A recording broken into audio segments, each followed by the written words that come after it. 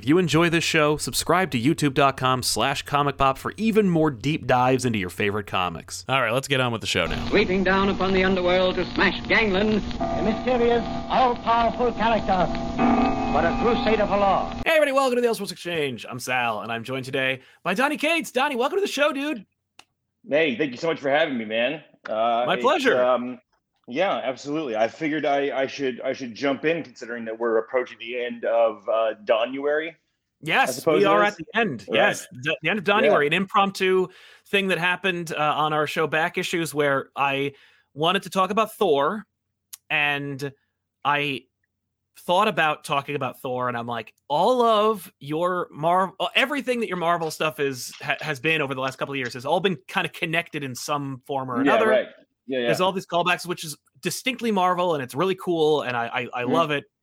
But since the show has blossomed into we do like one story at a time, I was like, well, if I talk about Thor, I can't not talk about Thanos, and I can't not talk about Cosmic Ghost Rider, and I can't not talk about this, that, and the other thing. So it just went to, well, I guess we'll do like 3 books in a row. And I abandoned the whole plan. I was like, well, we'll do, because we did Silver Surfer Black a while back, which like, God. But we did that years ago, you know, because, but it's distinctly a King in Black tie-in just leading up to it, because Null is the main antagonist. Right. But thankfully I have the oversized edition, because like, holy crap. And you went to college with Tradmore and got to make incredible opus, which even irrespective of King in Black, you still can enjoy as like a pure, beautiful Silver Surfer story. But since we did that already, I was like, hey, we can do King in Black instead, because I know people have been asking us to do it since it came out. But yeah, man. And that, so it just became this thing where we were like, hey, let's just do 3 in a row. We actually wrapped up. I was like, so Donuary was just, well, we'll do 3 books. And I was like, well, February's a short month. We'll just do, we've never done that before. And I was like, maybe I should stop, because like at King in Black, because like, how big can you get? Because we already did God Country and we already did Silver Surfer Black. Sure. But after King in Black, there are other books that you've done that we can talk about that I'd love to explore on the show. But I want, as you know, as a comic book writer, and especially in like Marvel, because of like the Stanley edict of every comic somebody's first. Sure. Every episode is somebody's first, and sure, yeah. You know, some folk are going to catch the episode of Thor and they're not going to know about Donuary, and I want them to be able to like know about that book irrespective of the tethering of everything else. I don't want to at some point be like, you know, oh, and here's another one. No, we're doing this book, and it's really cool, and we're hyper focusing on that. So yeah, that's why we did that. I know. Yeah, a lot of my books, you know, like you said, like they tend to connect. I tend to somewhat weave my own little story, my own little corner of the universe, and so yeah, everything's kind of tied together loosely in some sort of a loose grand tapestry that somewhat looks like I know what I'm doing sometimes, I guess. well, and why not, right? Because like, you're like, it's your opportunity. You're like, because you know, you kind of just like exploded onto the scene, but I know it was hard work and it was grueling work, and you've done a whole bunch of indie books that led up to you being Donny Cates, you know, and but I can imagine that you're given an opportunity where they say like, hey, take Inhumans and do whatever you want with it, or hey, take Venom and do whatever you want with it, and you're like, well, I'm gonna make it like intrinsically mine, and I'm gonna brand it by being like, this is important, and it's mine, and it's big, and like, why wouldn't you connect it all together? Yeah, well, I mean, really, it's just I try to, because most of my books, for the most part, at least my Marvel books are. I tend to like write every book as if it's an event book. Like, it's always the biggest, craziest thing that's happening. It's always a world-shaking, huge thing. And when you write like that, when you tend to like kind of skew into that lane, you can very easily start to step on other people's plans. And so I'm very conscious of not trying to mess up anyone else's plans. And so sticking to my own little universe and sticking to like only referencing kind of my own stuff and like playing with my own characters and stuff kind of walls me off in a way that allows me to tell these huge stories while not getting in anyone's way. And so it's it's lazy mostly. I mean, just have to research my own books instead of other people's. But I think it comes from a perspective of considerance. You're like, yeah, if you want to play in it, you can, but it's not going to derail what you're doing over there, Yeah, and that's always been kind of my edict with like with event books and stuff that I do. Like for the most part, a lot of my events didn't begin life as like world or like universe spanning company line wide crossovers. They were more or less just like story arcs that I had planned. I tend to plan way far out. When I first turned in my outline for Venom, it had everything all the way up to King in Black, and it was like this 5-year huge plan. And I was like in the summits talking about this, and Scotty Young still makes fun of me for like my 2-hour presentation of my Venom plans. And like Scotty would stop me and say like, hold on, the thing that you're talking about right now, the story, when does that take place? And I'd be like 2021. And be like, okay, good luck. Like that's weird that you're assuming. And like I just didn't know any better. I just thought that's how everything was always planned. And so like going back as far as like Thanos wins and then like Doctor Strange and stuff, if you go back and read those, there's seeds and hints and plans of stuff that I'm still kind of not paying off yet. Yeah, that I'm still playing with and everything.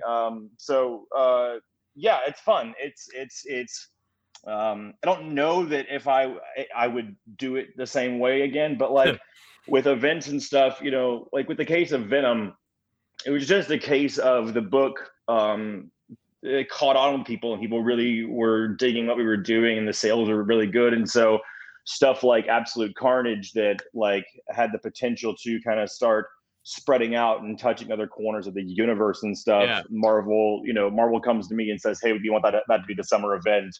Or, the same thing with King in Black. King in Black, I'm more I kind of pushed for to be like a big event because I'm going to be covering the entire Earth with a symbiote. I'm going to be, killing the Sentry. I'm going to be doing Celestials are dropping down. That kind of thing is pretty hard to ignore. True. And so, yeah, but the thing is like what we were talking about is I always tell people like, I don't want like, none of this stuff is ever a mandate. None of this stuff is ever like a hard and fast thing. Like if you want to play, if you have a cool idea, if Chip was like, I think I have a cool way into the King in Black thing with Daredevil, actually, that would like kind of add some character and some fuel to what I'm doing. Be like, awesome, that's dope. I want everyone to come and play as much as they can. But then like you have stuff like, Hickman's doing this like grand magnum opus of X-Men and stuff. And, he'd already, his ship had already sailed in one direction. And so I tried to, steer clear a little bit and like put my toys back where I found them and stuff, Yeah. It's really fun. It's a fun time. It's like you said, it's really fucking hard, but it's, it's worth it. These are toys that I tend to think at least are somewhat unbreakable. They're obviously there's certain things that you can do that you can quote unquote ruin a character, but for the most part, these characters have stood the test of time for like 80 years. And so I tend to go into books thinking like, how far can we bend them before we break them? And just go for broke, because why not? That's right. Exactly. Well, you're given the keys, and you're not going to tell a safe story. Like you're not going to, you're given the keys to a convertible. You're not going to take the top. Right. Down. Well, it all stems from like just like the kind of books that I always like really gravitated towards as a kid. Like the reason that I tend to be like somewhat additive, introducing like new characters and new scenarios and stuff like that, as opposed to like, doing a new, like if people read my work, you'll notice that like whenever I take on a character, I tend to not like really use their established rogues gallery for the most part. Like I've kind of played here and there, but it's because like we all know what happens when doctors or when like Doc Ock comes in and fights Spider-Man. Like we know kind of what that looks like. But like I remember when I was reading JMS's run on Amazing Spider-Man and Moreland shows up. This is a guy you have absolutely no idea who he is. You have no idea what he's about. and he seems to just want to beat Spider-Man to death in the street.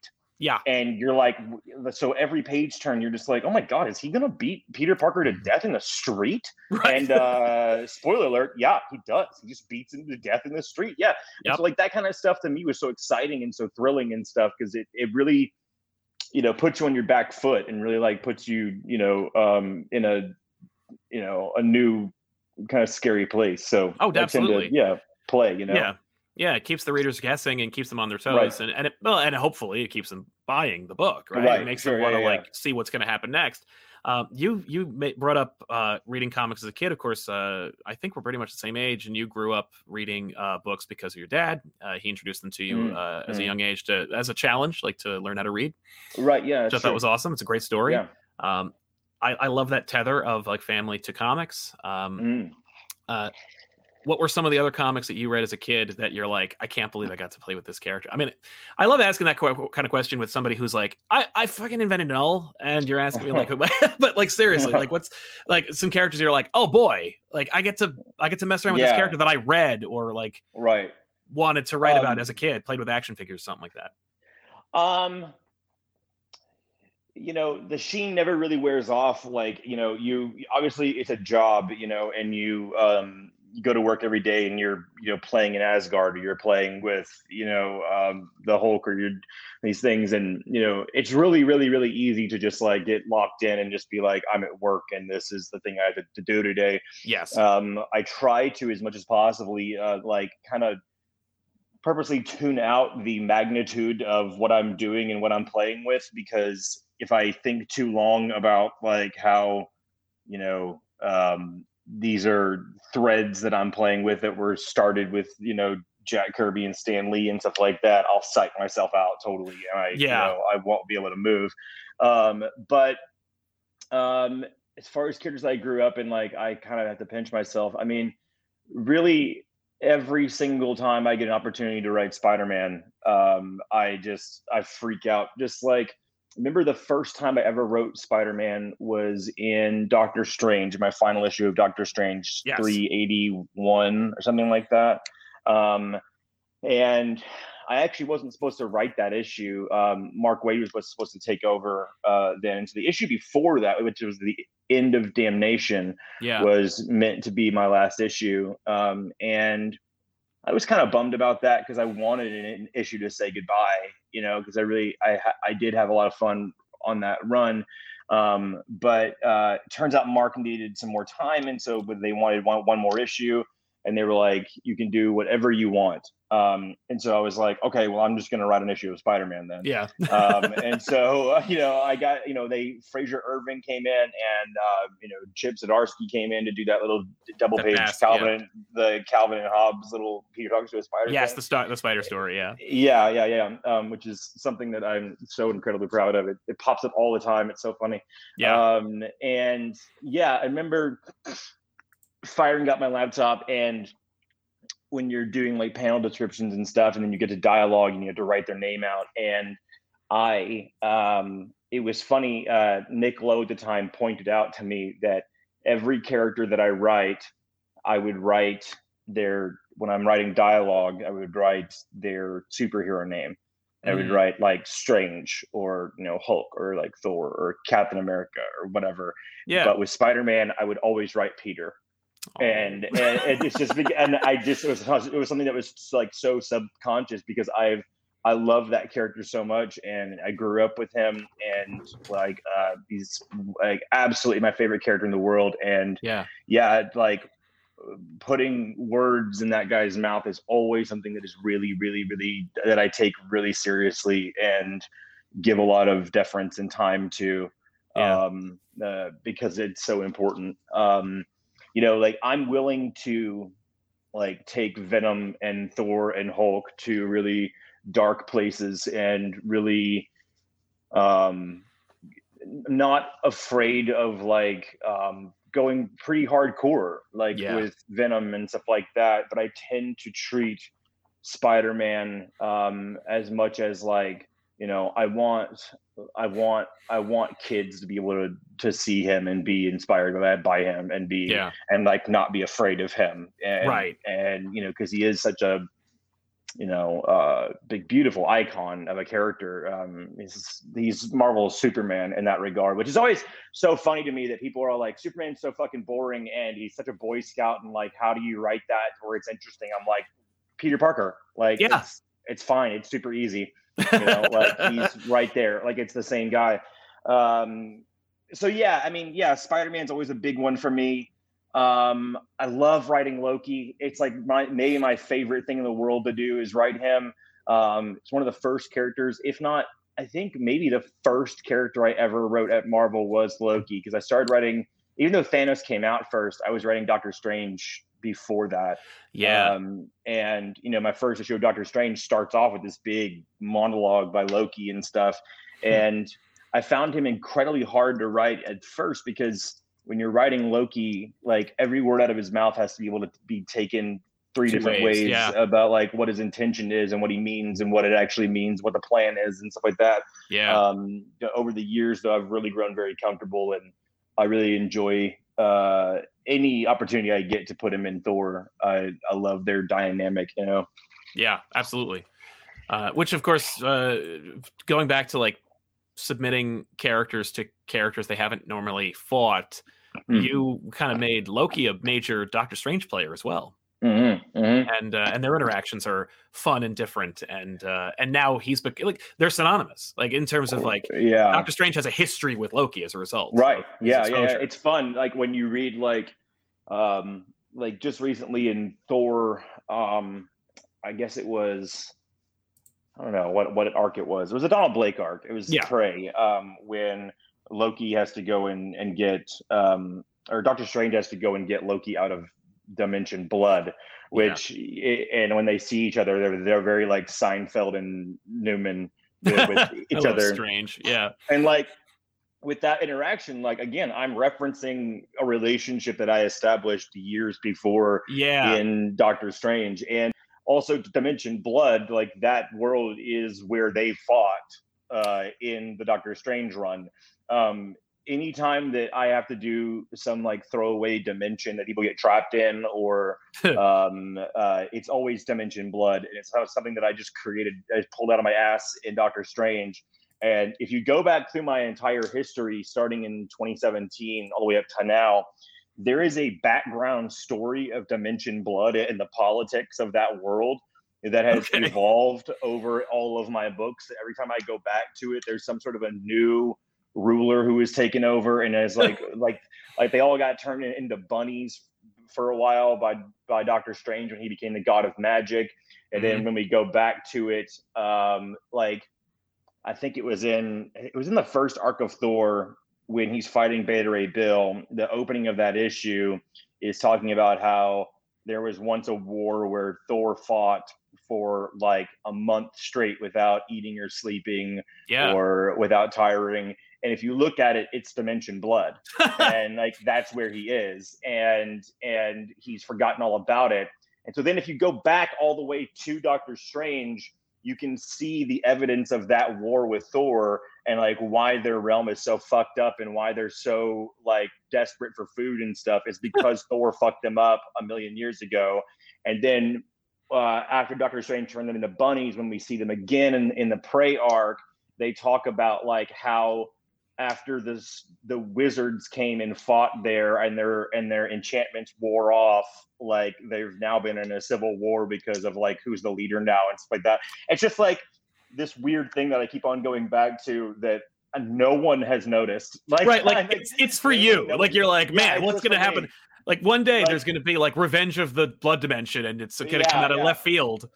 Yeah, and if you like we all have those little things. Like Rosenberg, my best friend who was the best man at my wedding, if you go and read all of Matthew's work at Marvel, every single time that you interrupt a conversation, like two people are talking and we jump into a scene like mid conversation, they are without fail talking about how lame the Vulture is.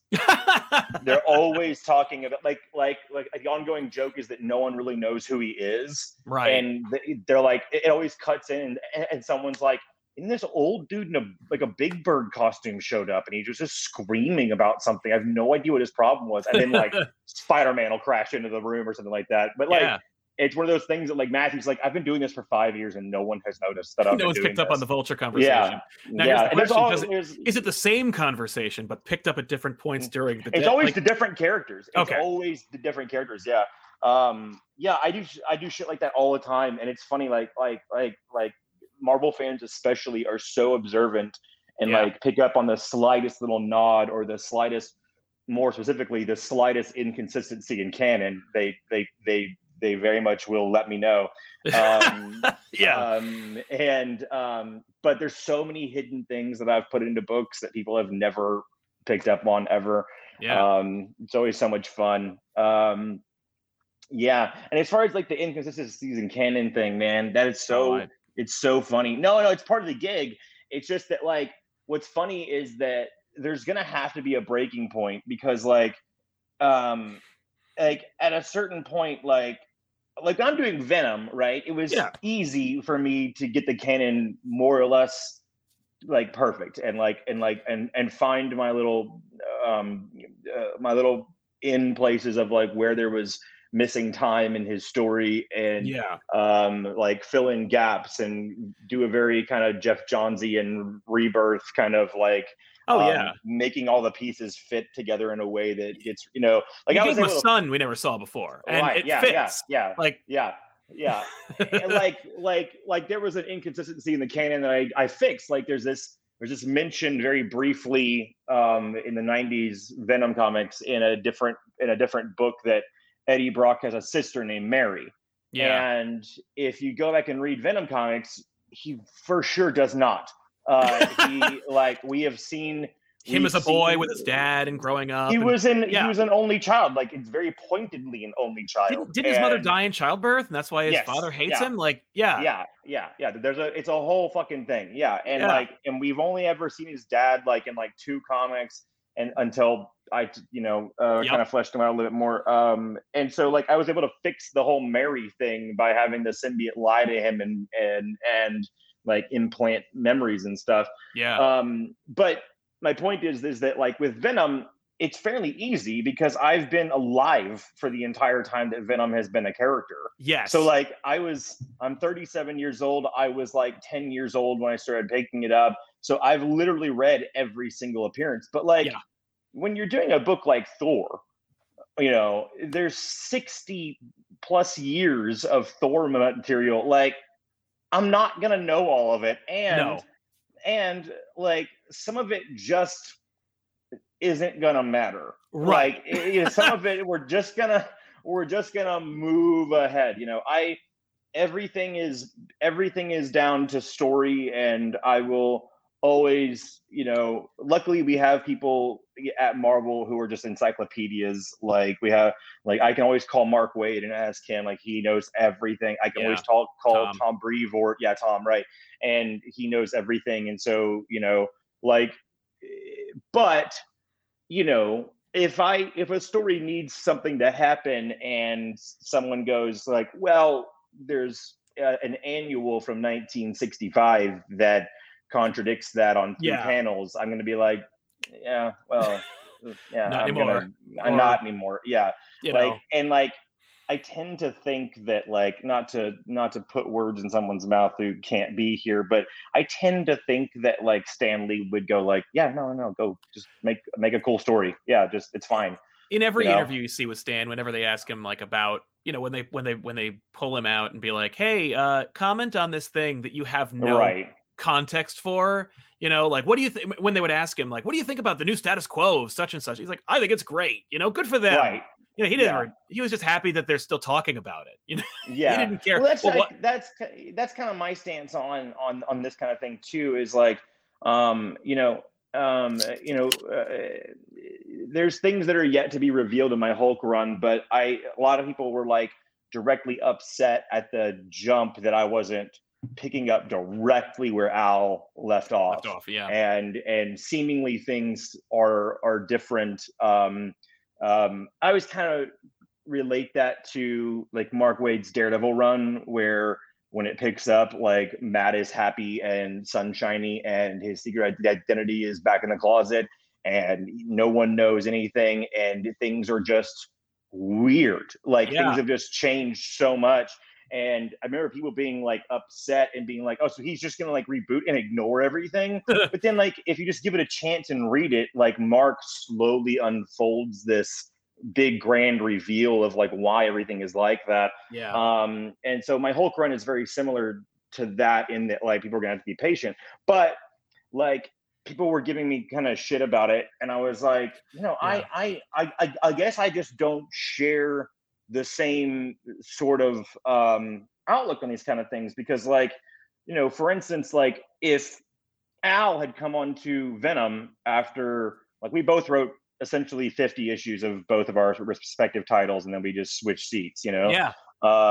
And if Al had come on to mine and just completely ignored everything that I'd ever done, and like if Eddie woke up out of a dream and said like, oh, that Null thing was crazy anyway, it wouldn't bother me at all. I don't care. Like, that's not something that I hold a lot of value on. Like this idea of like, oh, it completely ruined this run. Well, no, it didn't. That run is still on the racks. It's right over there. Exactly. Like, you can go and pick it up. Like it's fine, you know? Right. Like, no one can take away the run that I did unless they get every copy of it and burn it and then like get on the servers and delete it, you know? So I tend to not hold a lot of stake with that kind of thing. And I believe that everyone should have the same sort of like freedom on a title that I kind of do. Like, I heard you say on one of the reviews of my work that I tend to come on a book and take what everyone else did and say, fuck all that, this is mine now. Yes, I did say that. I think that might be a bit of an overstatement. I think you're right. Yes, it's certainly hyperbolic. I mean, but here's the thing. It's like the approach is, I'm doing my run now. You know, like if I were to restate that in a more complimentary way, I'd say Donny Cates unafraid to do his run the way he wants to. And I did say that. And I do firmly believe that writers who are on a book that take over that book want to do their book, not pay homage to the book that came before. And I say that with no judgment. Like, I'm not saying like, oh no, I'm not mad at you. Right. No, but I also I get that you get the same you get criticism for making Hulk a starship. I get criticism for like saying that the Hulk is boring sometimes. Like it's the same level of anger. And but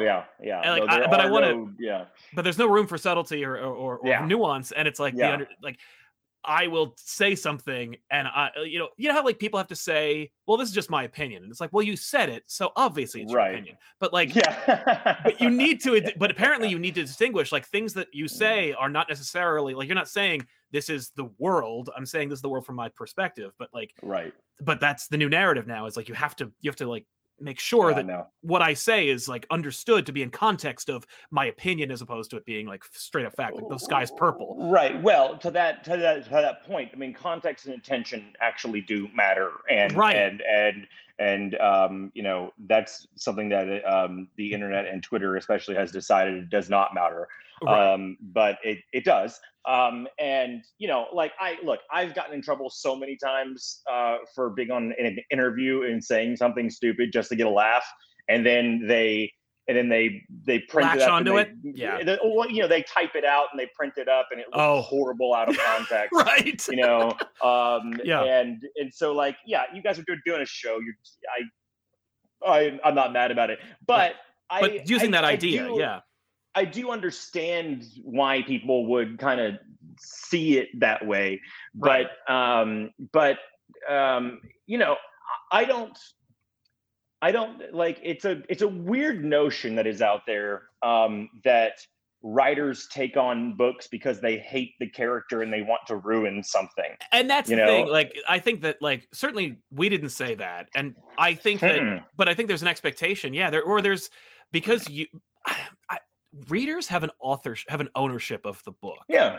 And when they ascribe that ownership, as you know, I'm not, by the way, I hope you know, I'm not explaining this to you. I know you know that. Like, but that's fine. But like you, because I'm only being cautious because Donnie and I have never spoken more than 2 words to each other in our past. So it's like we're still establishing a rapport. But like, the readers establish an ownership and an identity with that work, and I think that when that work shifts, it seems like it's an assault on their identity, and they get like really like personally upset, and it's like, well, the thing is about that is that comics are such an insular and personal thing. It's not like a movie that you enjoy in a room with people. It's not like a sporting event.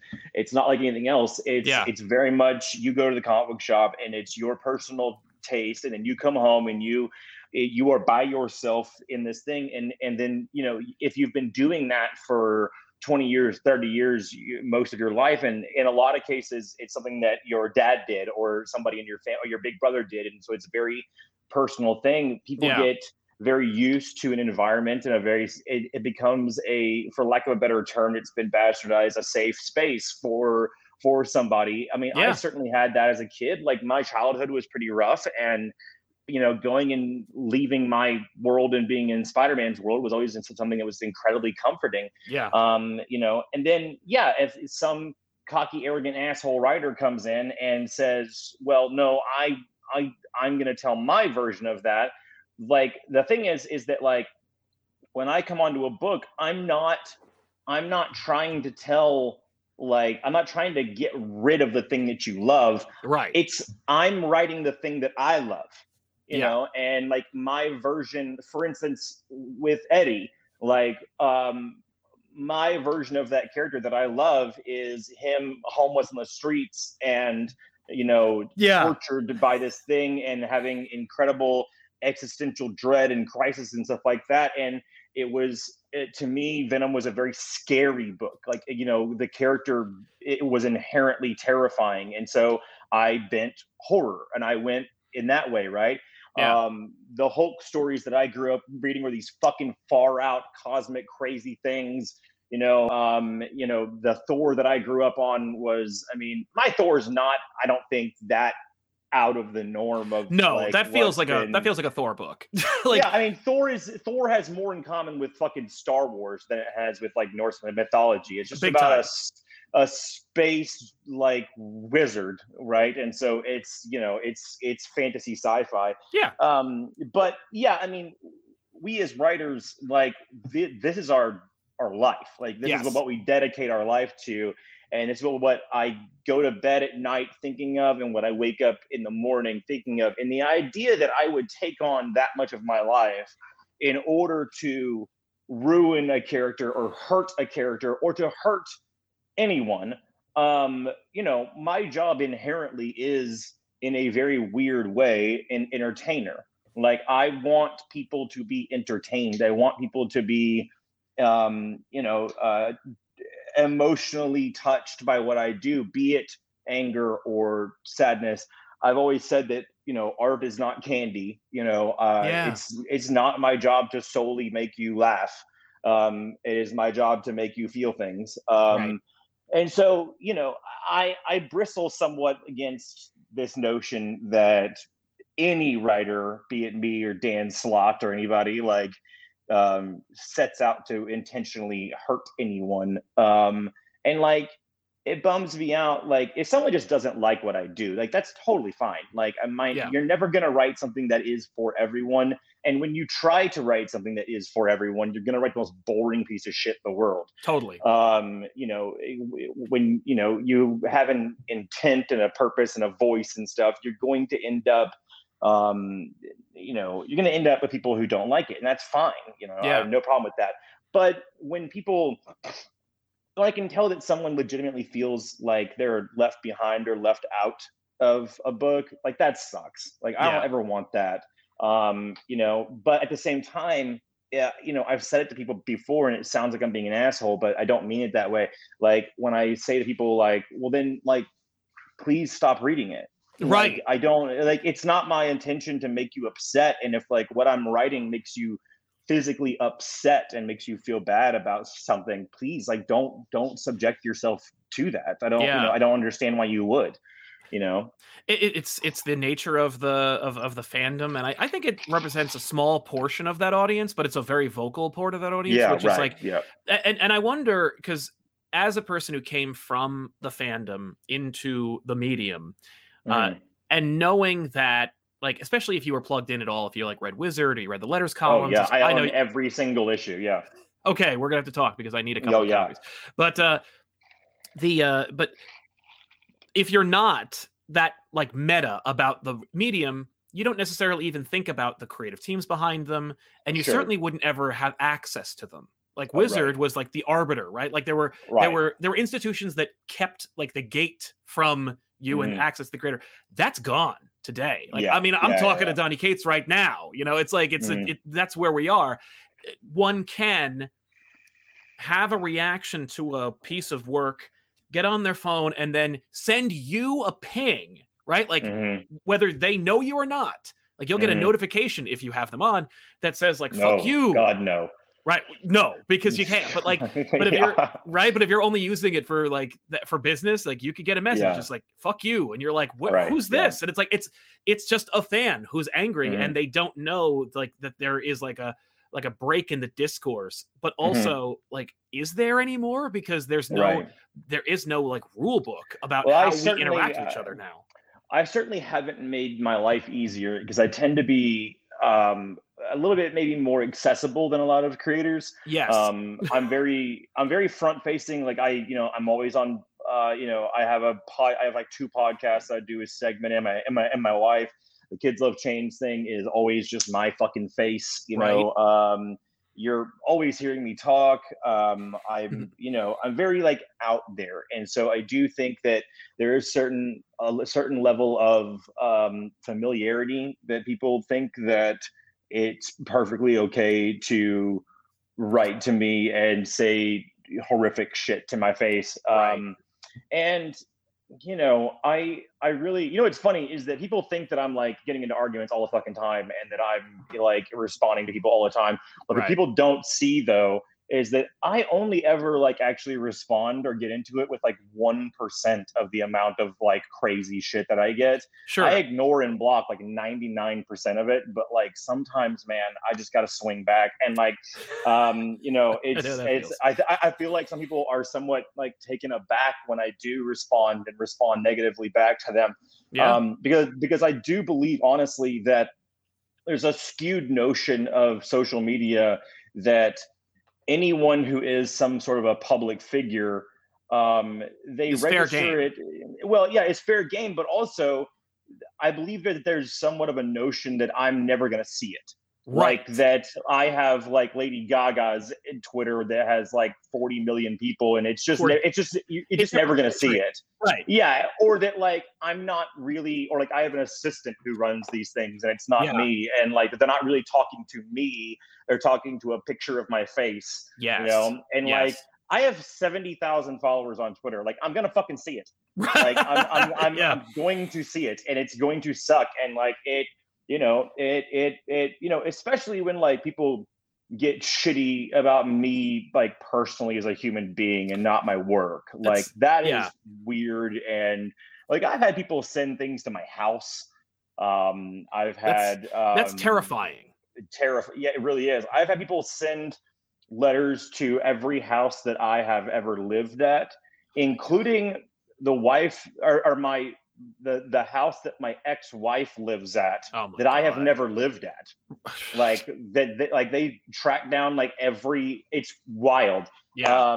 And like people will attack my wife Megan, like they will go after her because of something that I did in Thor and stuff. And it's weird. It's very, very, very weird, but it is to a certain degree part of the gig. It's like you said, like it's not like the old days. It's not like the 90s or the 80s where, people aren't accessible and stuff like that. Like I put myself out there, and you have to, right? Yeah. It's part of the, somewhat the infrastructure of making comics in the, 2000s and like modern day age is that, it's not enough to just sell your books. Like you do have to somewhat, the market is so saturated. The market is so like, filled with comics and creators and stuff like that, that like, if your goal like me, especially is that I want to do my Marvel work and everything, but then I don't want to just sell Venom books. I want to sell Donny Cates books, and I want people then follow me over to my creator-owned books and to my other endeavors and stuff, you know, you kind of have to make yourself into a brand. Yeah. And with that is that people treat you like a brand and not a person. And so I do have to allow for a little bit of like I get it. Okay. Yeah. Like, but, you know. Yeah, but there's also that Texan in you that's like, don't fuck with me. Mm-hmm. And it's like you get like because I think that there is this understanding. This I'm sorry, I really didn't want to make this show about like Twitter trauma at you, but we're talking about it, so fuck it. But like sure. But you know, you are in a position where like you all are in a position where you have to manage your brand, you have to manage your identity, and because it's not just like you can't write Venom forever. You have to create like these other avenues, and as a result, you have to put yourself out there. And I think there's others out there who are like, that's the nature of the beast. I'm going to get shit on, and some folk are just able to take it, or they don't think, or maybe they think they deserve it, or whatever it is. But like, there are very few, and maybe it's why people talk about like Donny Cates freaks out at fan. You know what I mean? Like why you hear that? Because there are so few who go like, "Hey, get fucked," and you're like, "Whoa, responded." And that happens a lot. Like I'll get people who go like, "I never expected you to respond." And it's like, and that's good or ill, by the way. That'll be like someone says like, "Hey, what issue is this?" And I'm like, "This is the issue." And they're like, "Ah," and you know, and it's like because they don't even think about it. Although I think those who are sending mail to people's houses, they're thinking about it a little too much. Right. Yeah. I don't know. I definitely have had instances where like people who are my friends who are in the industry and stuff will either call me or text me and be like, "Stop it. Stop telling people to go fuck themselves on Twitter." And I'm like, all right, sorry. But then you'll see one and you're like, "Oh no, but this guy though." I know. I will say it is a failing within me that I have an overabundance of a sense of justice where I do think sometimes that I'm like, I have to set this person straight, or you know, especially if someone's just like outwardly like lying about me. And like just like attaching meanings to things that I write that are horrific and hateful or out of bounds for something that I would actually think or conduct myself as. Those things tend to bother me. But enough about this Twitter horse shit. I spend enough time dealing with Twitter. Let's not talk about Twitter. Let's talk about fun stuff. Let's talk about Spider-Man some more because he's so beloved. Is Spider-Man too precious to you? Like where you're like, so because you're in Humans book. I know that they were like, just make them relevant, and you were like, all right, here's this crazy thing, like, you know, do whatever. Right. If they said to you, take Spider-Man, when the people who are working on it, who are great creators and we respect them and all that stuff, when your time is up, you know, and they say, hey, do whatever you want with Spider-Man, would you go, no, you can't just tell me do whatever I want with Spider-Man, that's too big? No, not at all. I definitely treat Spider-Man with a little bit of kid gloves right now because it's not my character. You know, it's not my place to put Peter through the ringer right now.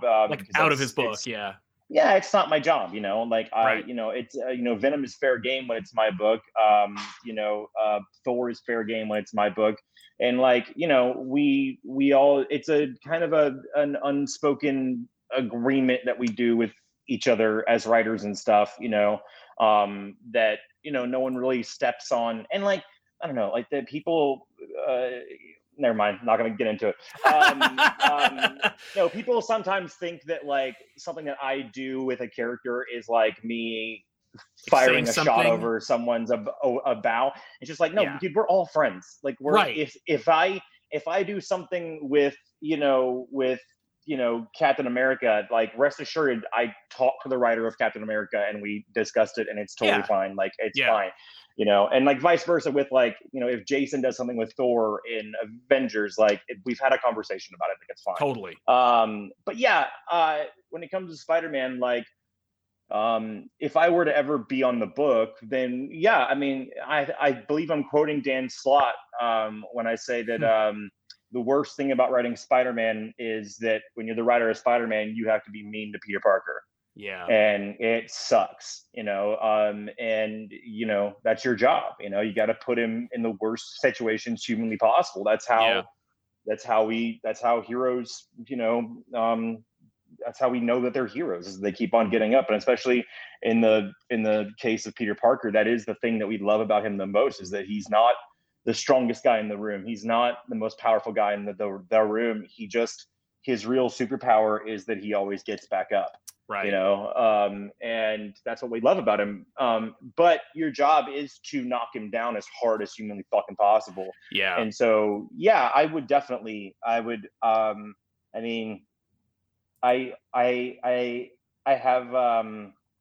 have some plans. Should that ever happen. Right, of course. Yeah, in this hypothetical scenario, which I did deliver. I'm not trying to get at anything. But yeah. No, I know that that's something that I've seen a lot of fans talk about, that they would like to see me take a swing at it. And to that I would say, it's careers are long and Spider-Man's not going anywhere. Right. I've only been at Marvel for like 7 years. Yeah. I've only been writing comics for 10. So like, God almighty, I've already written like half the Pantheon at Marvel. Like I'm not in any hurry to get to the top of the mountain just yet. Because like after you do Spider-Man, like what do you do? It's the greatest character in all fiction, Yeah, no. It's funny. I thought about every time I think about Spider-Man and people saying like, oh, Donny Cates's run would be amazing, all that stuff. People were inundating Chip Zdarsky with that just recently, and I keep going back to him where he's like, I don't want to fucking write Spider-Man. Like, do you know how many eyes are going to be on me if I wrote Spider-Man? Like it goes through. It's Mickey Mouse. Like I can't just tell my story. It's through a whole thing, and I'm like, yeah, that's pretty scary. Like. It's probably why he's enjoying Daredevil so much. It's why you get to have so much fun with like Venom. Like it's like, oh, take Venom and run with him.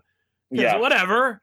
Yeah, the farther up the food chain you go, definitely there are more eyes on it. Like going from a character like Venom to Thor, like for instance, like Thor, is obviously in the films and like is part of like that bigger kind of picture. Yeah. And so like you do like find yourself all of a sudden getting notes from Kevin Feige. You're like, oh, whoa, fuck. Uh-oh. Okay, yeah, Jesus.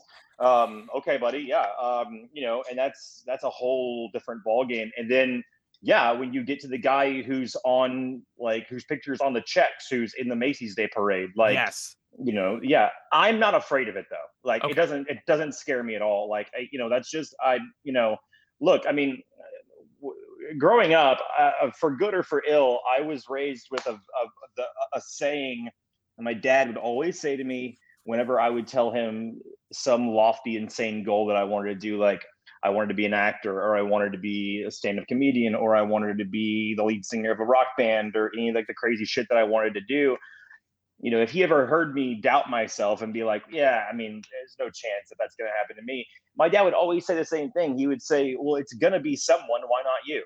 Like, it's going to be like someone is going to be the next writer of Spider-Man. So why not? Like, it's, why not? Why not go for the gold? And like growing up as the biggest Venom fan in the world, when I got to Marvel, like, like I was saying earlier, I planned out like that, like 5-year story and stuff. And to me, it was,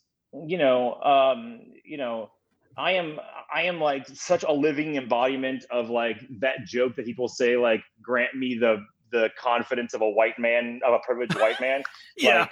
Like I just walked into that room and I was just like, well, yeah, of course I'm going to have a 5-year run on this character that's going to be successful. Like, why wouldn't it be? Right. And like, certainly I've failed. And like, certainly I have written stuff that people fucking hated that I thought was awesome at the time. Certainly I have a long way to go as far as like, I'm still working on my craft. I'm still trying to get better with everything I do. I'm still learning. I'm still taking classes. I'm always striving to be better.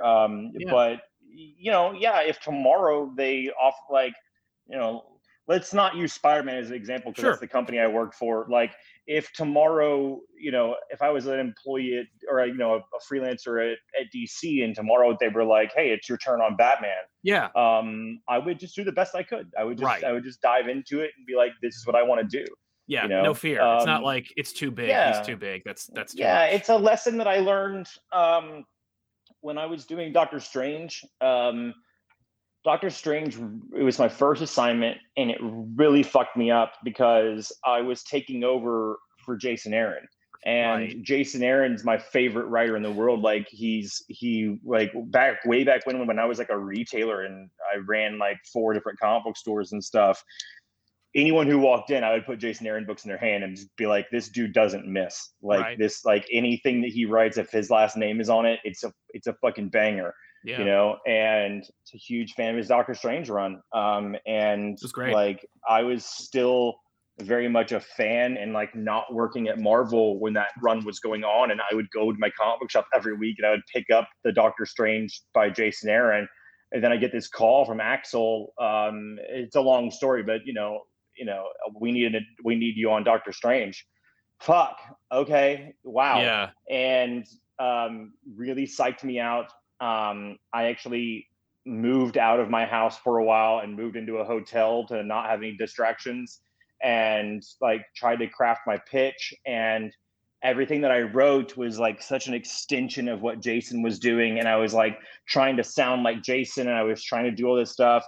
And one of my best friends, I called him and I was talking to him about it. And he said this thing to me. He goes, well, if they wanted the book to sound like Jason would be writing it. Sure. Yeah. And I was like, yeah. And he was just like, they want it to sound like you. Right. And I was like, fuck. Okay. Yeah. Like, if you hire me, like, it's going to sound like me. And so if you read my Doctor Strange run, I very purposely wrote this first panel of the first issue that I had to write before I could move on. The first panel, the first page of my Doctor Strange run is a shot of the Sanctum Sanctorum, and it has a sign on it that just says "Under New Management." Yeah. And I had to write that just to say, like, just as like a calling card of like, hey, this isn't Jason. Like, this is me. And for good or for bad, it's going to sound like me. And so, I don't know what that means. I don't know what a Donny Cates book sounds like. I guess having listened to you guys' channel and having like listened to you guys describe my books for a month now, it seems like I just invent big space monsters and put the word black in things. I did. There's also a tether to family in there somewhere, but yeah. I really didn't. It is it's one of those things that like, the books that you guys have reviewed are like have been written over the course of years. Exactly. But then like when you do line up, I was just like, I do use the word black a lot. I do. Wow. Right. Huh. But the thing is, it works. Space monsters and black. Yeah, that's crazy. Yeah. Yeah. And so no, it's good. Everyone has their own little ticks and stuff. We do the same thing. We talk about how every Scott Snyder book opens with a big long story about a big long history lesson about something that happened that parallels what's going to happen later. And and he's like, oh, I do that. Yeah, I guess I do. Yeah. There was actually going to be a segment in Crossover that I ran out of time with where Ellie and Ryan were going to be in a comic book store and they were going to be talking about their favorite authors. And as you turn the page and they mentioned a new author, I was going to do a direct impersonation of that writer. And so like, they would be like, do you like Tom King stuff? And then you turn the page and it would just be a 9-panel grid of silence. Yeah. And then on the last panel, he would be like, yeah, he's pretty good. Right. And then like who else? I was going to do like them being like, well, what about Kirkman? Do you like him? It was just going to be a double page spread of just a giant face going, yeah, he's pretty good. Again, big, bold letters, Yeah, absolutely. Yeah. And then like Scott Snyder, you would turn the page and they'd be like, I do like Scott. My father once told me when I was a little kid that. Oh my God. Yeah. And then you would do Jason Aaron. Like Jason Aaron likes lists. He likes to like when he writes the descriptions of things, he likes to like named them like 9 times, and then Yes. like he's just like filled with ideas. He like can't stop himself of like putting dope shit on the page, which is something I definitely stole from him. If it works, we all have our little ticks and stuff. And I don't know where I was going with this, but I guess I was gonna say I don't know what constitutes a Donny Cates book. I don't know what that means, but I'm always, like I said, I'm always trying to change. I'm always trying to evolve. I hope I'm not repeating myself as much as possible. But when you write 7 books a month, and sometimes I'll admit, like sometimes when you got your head up against the wall and life is insane and you're on a deadline and stuff, you do kind of look at a script and you go, well, I do know what works, right? And like, and it is like really easy to like fall back on stuff. Like for instance, when I did Thanos, I did Doctor Strange, and I think one other book, but I'm having trouble finding it now. Guardians. Well, no, I'm going into Guardians. So like, when I got Guardians, I was looking back at my work, and I was like, man, I use captions so much. Like I use caption work, and I use like this third person omniscient narrator that like is a style that I love so much that is not used as much anymore. When like, I remember when Thanos came out and I was on Twitter and someone was confused and they were like, hey, I have a question, like who's talking the story? Like, who's talking? And I just wrote back and I was like, me. Right. Like I'm telling you the story,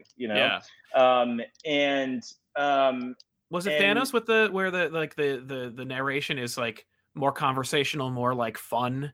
Because I'm trying to think if it was Thor or Thanos, where there was one where it's like it's a lot more like at times Thanos is like that. Like it kind of vacillates. Like I think it is Thanos. I would do like a big kind of like speech about the nature of infinity, and then like how Thanos his mother would go insane, and then it would like just immediately cut to like, anyway, he killed her when he was 12. Right. Moving on. Like, it was just stuff like that. It was just like, I just amuses me.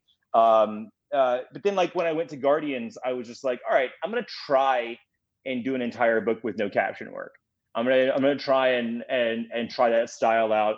And it was the dumbest thing I could have ever done, because on a team book, when you need to be able to cut between characters and like cut things, like captions really fucking help, it's just a tool in the belt, like and so I tried, and I don't think it's my best work, and like I've very publicly said that team books are not my forte. Death of the Inhumans is like an anti-team book because I just murder all of them. And so dope. By the time I get to Spider-Man, who knows what the fuck that'll look like? Like, that's true. Who knows if I ever get to Spider-Man, I should say.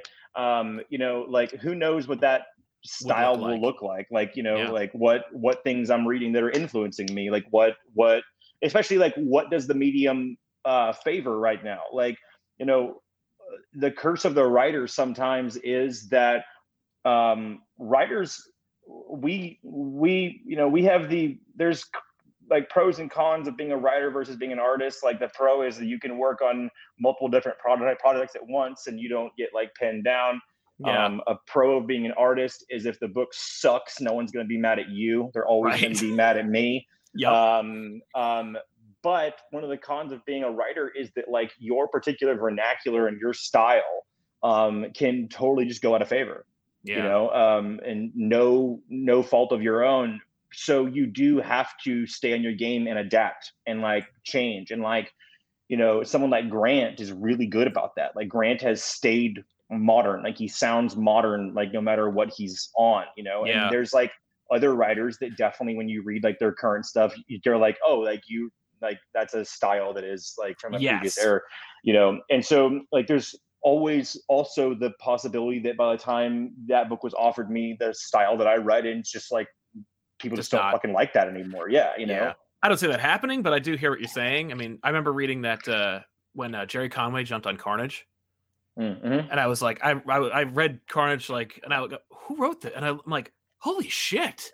Like the dude who killed Gwen Stacy wrote this Carnage book, and it's cool. Yeah. Like, and it's modern. Jerry Conway's awesome. Right? Yeah. It was awesome. Yeah. But no, it's. I wouldn't worry about it. I'm not right now, it's about, like you have to kind of stay in the zeitgeist and like stay aware of current trends and like stay aware of like, so I'm like constantly on Twitter asking people like, hey, what do you guys like right now? Like, what do you like? What's cool? Like, what's the new thing? And I go and try and read that thing and see kind of like where the, where the winds are going. Go where the puck's going, as it were. I like that. Yeah. Since we're winding down, I figured I'd ask you a couple of fun questions that came from Wizard Magazine because there is no Wizard. I did this the other day, so why not? At the end of the magazine where like they have like, that profile. I'm just gonna lift it because it's 30 years old. Fuck it. Awesome. So here we go. Favorite comic of all time? Ooh, comic of all time. Alan Moore's Miracle Man.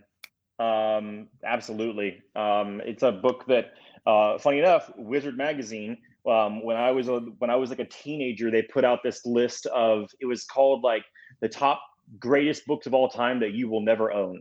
Yeah. And number one, because they were like all like out of print or they like were out of print, something like that. And Miracle Man was the number one. And just that article, I became obsessed with finding it. And in 2007, I was working at a comic book shop. I was the manager of this comic book shop, and I saved up and I saved up and I saved up and I spent like $800 buying the entire run original print. Oh, I no! Still have it. Yeah. And then then Marvel gets it. Yeah, and then in 2010 they got it. And what's funny is I was an intern at Marvel when that news came out, and I was like at Intern Alley at my computer, and I was like, "Fuck! What?" Yeah. And like, and I really need that $800. Well, it's great though now because I can recommend it to friends and stuff and just be like, no, you can just go find the trade now. But that's right. That was not a reality.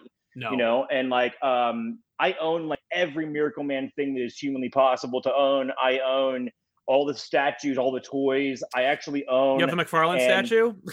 Oh yeah, absolutely. I can't tell you how I acquired this, but I actually own the script from Alan Moore's typewriter for one of the issues of Miracle Man that he sent to like Gary Leach to draw, and it has Gary Leach's like notes, like doodles and like layouts and stuff. Yeah, I have it like in my bookcase over there. That's awesome. And now Miracle Man is at Marvel at the same time that I am, and when really quick, and I know that we want to get to questions and stuff, but just I'll end by saying this. When we all found out that we had acquired Conan, it was an unspoken thing in this big email thread that we had with like every Marvel like exclusive writer, people who were at the summits and stuff, that we were all just like getting out of the way for Jason. We were like, if any of us try and lay claim on this, Jason will murder us. Obviously, this is Jason's, And so everyone kind of knows with Miracle Man that like if it ever comes loose, if that ball ever comes loose into the Marvel court, I will kill someone. Like it is mine.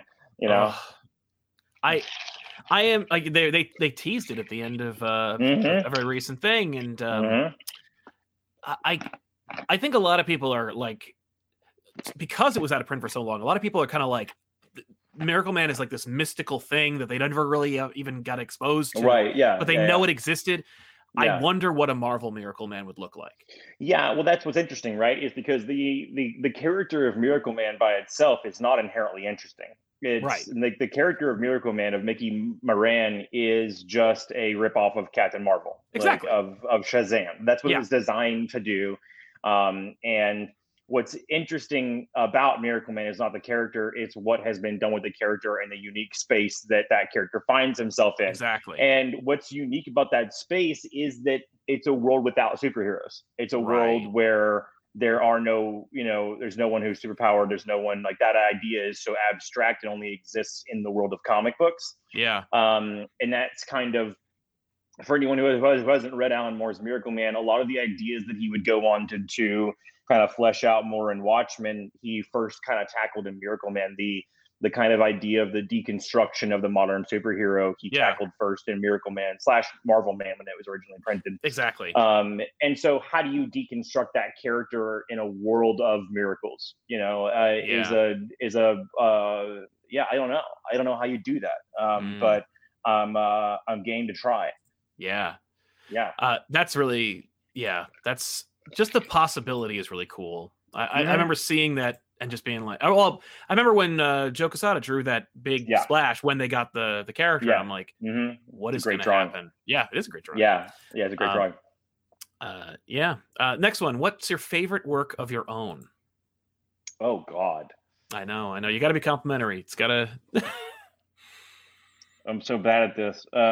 For as much as people paint me with this brush of being an egotistical douchebag, I tend to hate all my own shit. Let me see. Do you want to split it up? Really, be like indie and Marvel? Yeah. Okay. Sure. I was gonna say on the indie side, I'm really proud of Baby Teeth.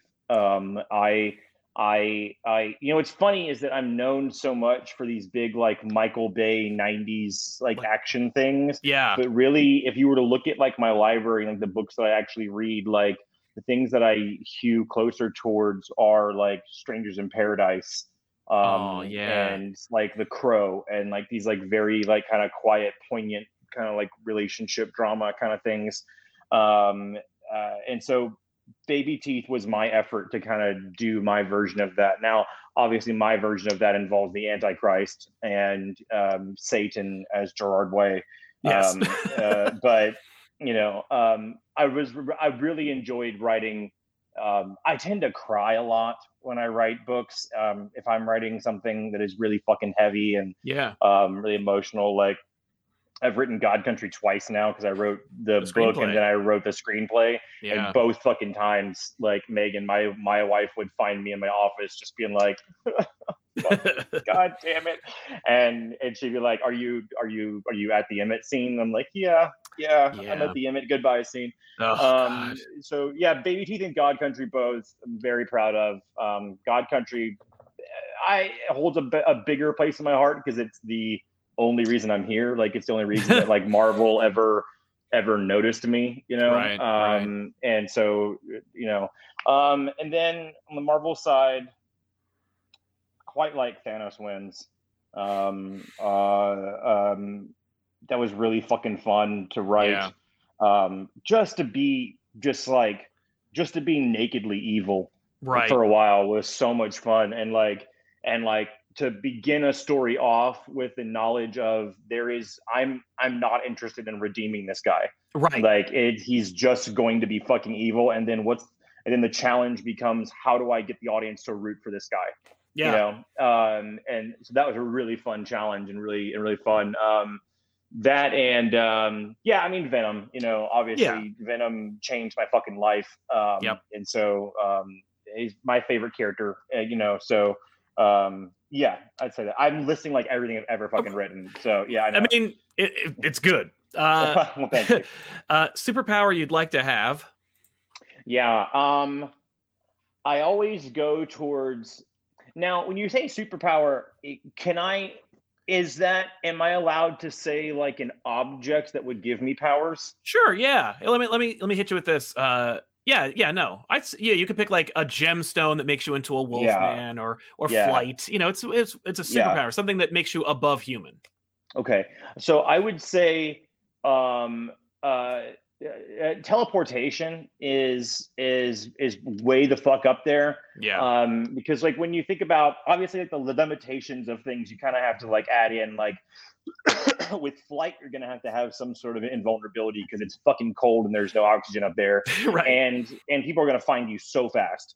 With teleportation, I tend to skew towards the Nightcrawler view of it, of like I have to have been there first. I have to be able to see it in my mind. Yeah. Because you're going to teleport into a fucking wall. Exactly. But the answer is obviously the Green Lantern ring. That's obviously like the best answer in the world. Because it can do anything, basically. You can fucking do anything. You can have all the powers that you want. Yeah. You can fly. You can. Yeah, that's true. Yeah.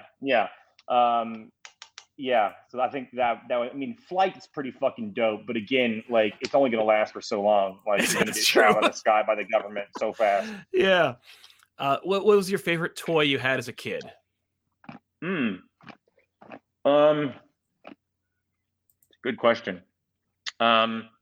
That badass Batwing that had the pistol grip. Yes. You know what I'm talking about? With the clamps in the front. Cool. If you trigger it, you can grab Joker. Yeah. So fucking cool. And then I had the Star Trek teleporter where you like push the little button and it went across and it was like a magic trick and then they weren't there anymore. Yeah. What's funny is I wasn't even a Star Trek kid. I never watched Star Trek, but the toys were so fucking cool. And then like later on, didn't you write a Star Trek book? Yeah. And then later on, I would go on to write Star Trek. And when they emailed me and asked me if I wanted to write Star Trek, I replied back with like, I would love to, but I've never seen Star Trek. I don't know anything about it. And they were like, well, we don't hire the biggest fans. We hire the people we think are the best for the job. And so, good answer. If you read my scripts for them, and maybe this would be fun to like put on my Substack. My scripts are like, I watched like 3 episodes of TNG that had Data and Geordi, just to get their voices. And you got them, by the way. I was just reading that the other day, and I was like, you really nailed the voice of Geordi. Like that's the response. Dude. I was like, wow. Thanks, dude. not to trek out or anything, but I was like, wow, that's But anyway. People are always very surprised that I don't know anything about what I'm talking about with those characters. I'm a good mimic. I can always like pick up things. But my scripts just say like, I'd be like panel 1, some kind of fucking spaceship comes into this area and and then like the people with the Star Trek licensing office and stuff loved me because they got to interact with it and they got to like email me and nerd out and be like, I think that a Vulcan Raptor would be like the perfect thing to put in here. And I'd be like, fucking go tight, awesome, whatever. I don't know what that means, but that's amazing. Let's do it. Yeah. So yeah. I love that. Last time you went trick-or-treating, you went as? Morticia Addams. You went as Morticia? That's awesome. Mm-hmm. Yeah. Megan was Gomez. Love it. And I was Morticia. You can find pictures of it on my Instagram. And I am a fucking hot chick. It's crazy. It is fucking wild. Yeah. That's awesome. Beautiful. And this is just one for us, but it's what's one question you always want to have asked, but no one ever asks you? Oh my God. I don't know, man. Everyone asks me everything all the time. I know. Well, like, how dare you? And who do you think you are? Yeah, right. Yeah. Yeah. How are you? I think I would like that. No. God, I don't know. I have no fucking clue. I don't think I know the answer to that one. Because what we were talking about earlier is that like there doesn't seem to be any sort of barrier whatsoever with me. People tend to just think they can ask me anything. They want all the time. So wow.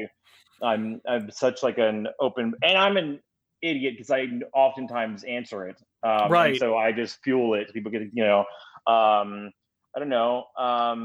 I like to be asked about stuff that's not comics. I like, cause like, believe it or not, like I do have like a whole life, like outside of this job. Oh yeah. And like, like I remember like when I was getting married, I would put up like pictures of like, Megan's in her beautiful dress and like showing like, pictures of me and Matthew in our tuxes and stuff like that. And like people would like in the comments, like ask me like who would win in a fight between Venom or like, they'd be like, are you going to have a Venom, cake at your wedding and stuff?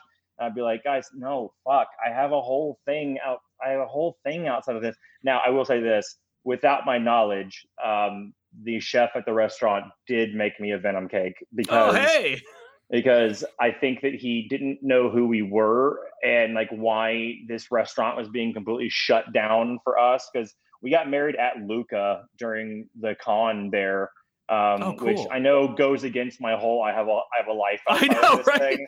Yeah. I know, but we were getting married on Halloween because we're nerds, and Luca invited us to that show. And I responded back to them. I was like, thank you for the invite, but we're actually getting married here. And Megan and I were just going to go down to the courthouse. And they responded back with, well, if you come here, you can get married in City Hall. The mayor will marry you. We'll shut down an entire restaurant for you. We'll pay for you to come out here. We'll pay for your wedding, and we'll pay for your honeymoon. Holy shit. And I was like, yeah, okay, yeah, fucking let's go. Let's do that. And so I don't like this like 5-star like restaurant in Italy was completely shut down just for us and our wedding party. And I'm sure the chef had no idea. He was like, is fucking Matt Damon here? Why are we doing this?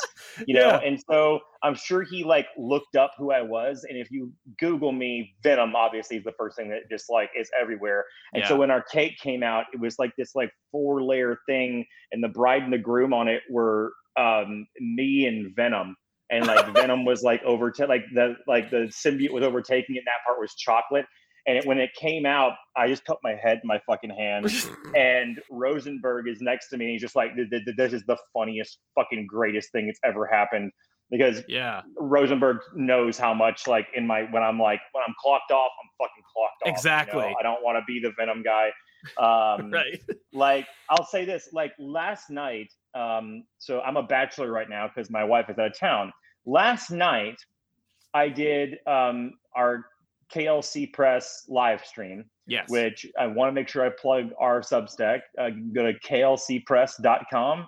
It's Stegman and I's Substack. It's it's fucking awesome. You get previews of our new entire like line, our entire imprint of image books. Behind the scenes, you see my scripts, you see his art. If you sign up for a couple of our tiers, you get exclusive variants before they come out that are exclusive only to Substack people.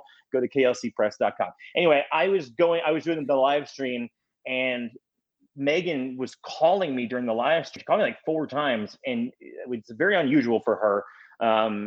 She normally just texts me, and especially like when she's in Reno snowboarding with her girlfriend, like she's fucking snowboarding. She's not like, calling you. She's snowboarding. She's having fun. And so I just texted her, and I was just like, hey, I'm on, I'm on camera, so I can't. And so I got off, and sure enough, Megan broke her wrist snowboarding. And she was in the hospital. Oh, shit. And she's okay. The biggest drag of it is that it's her drawing hand.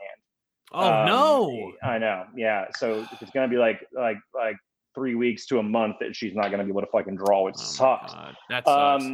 But so I put this up on Instagram, and because she can't type, I just was like telling people like, hey, send her, get well soon. Like, and it's pictures of my wife in the hospital. It's like pictures of her absolutely shattered wrist that's like all like swollen up, and then pictures of her getting a cast.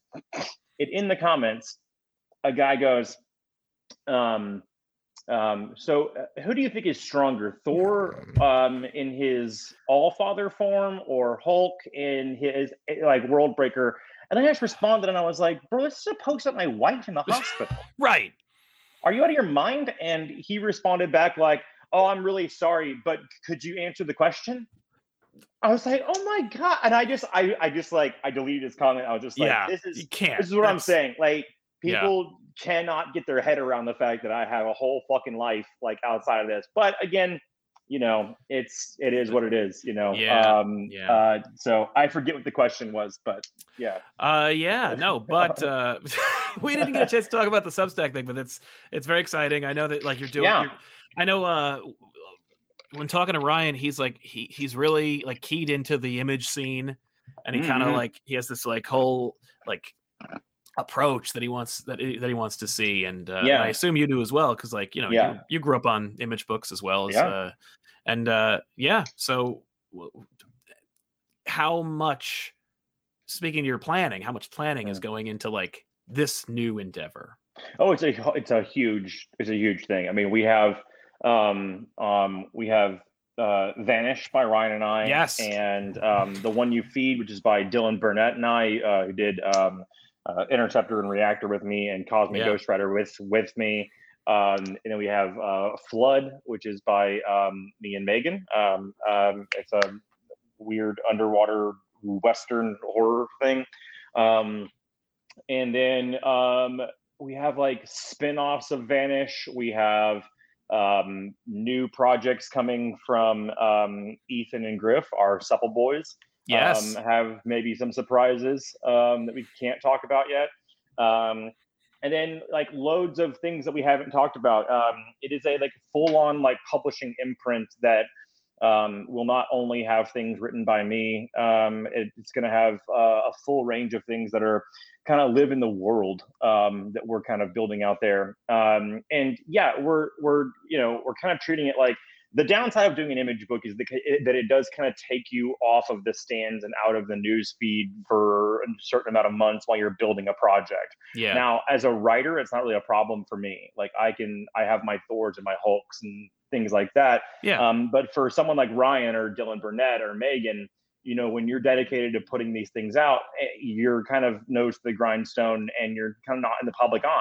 Yeah. And so KLC is a great place to just display and kind of just show people what we're building as we build it. So if you come over there, you're going to see like once a week we get together and we record a bunch of like video podcasts where we talk about all manner of things, like the newest episode of Boba Fett and the Spider-Man films, and then we get into like what's like project updates, and we show Ryan's pencils to the inks to the colors to everything, and Dylan's pencils and all that kind of stuff.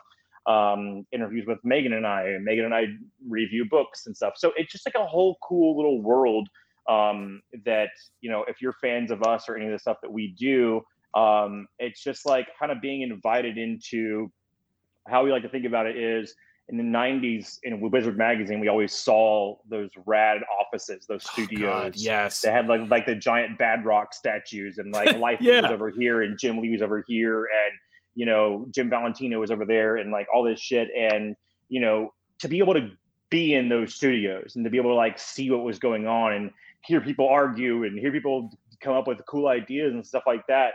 How rad would that be? And that's what KLC is. You're essentially stepping into our studio and watching us build stuff in real time. Yeah.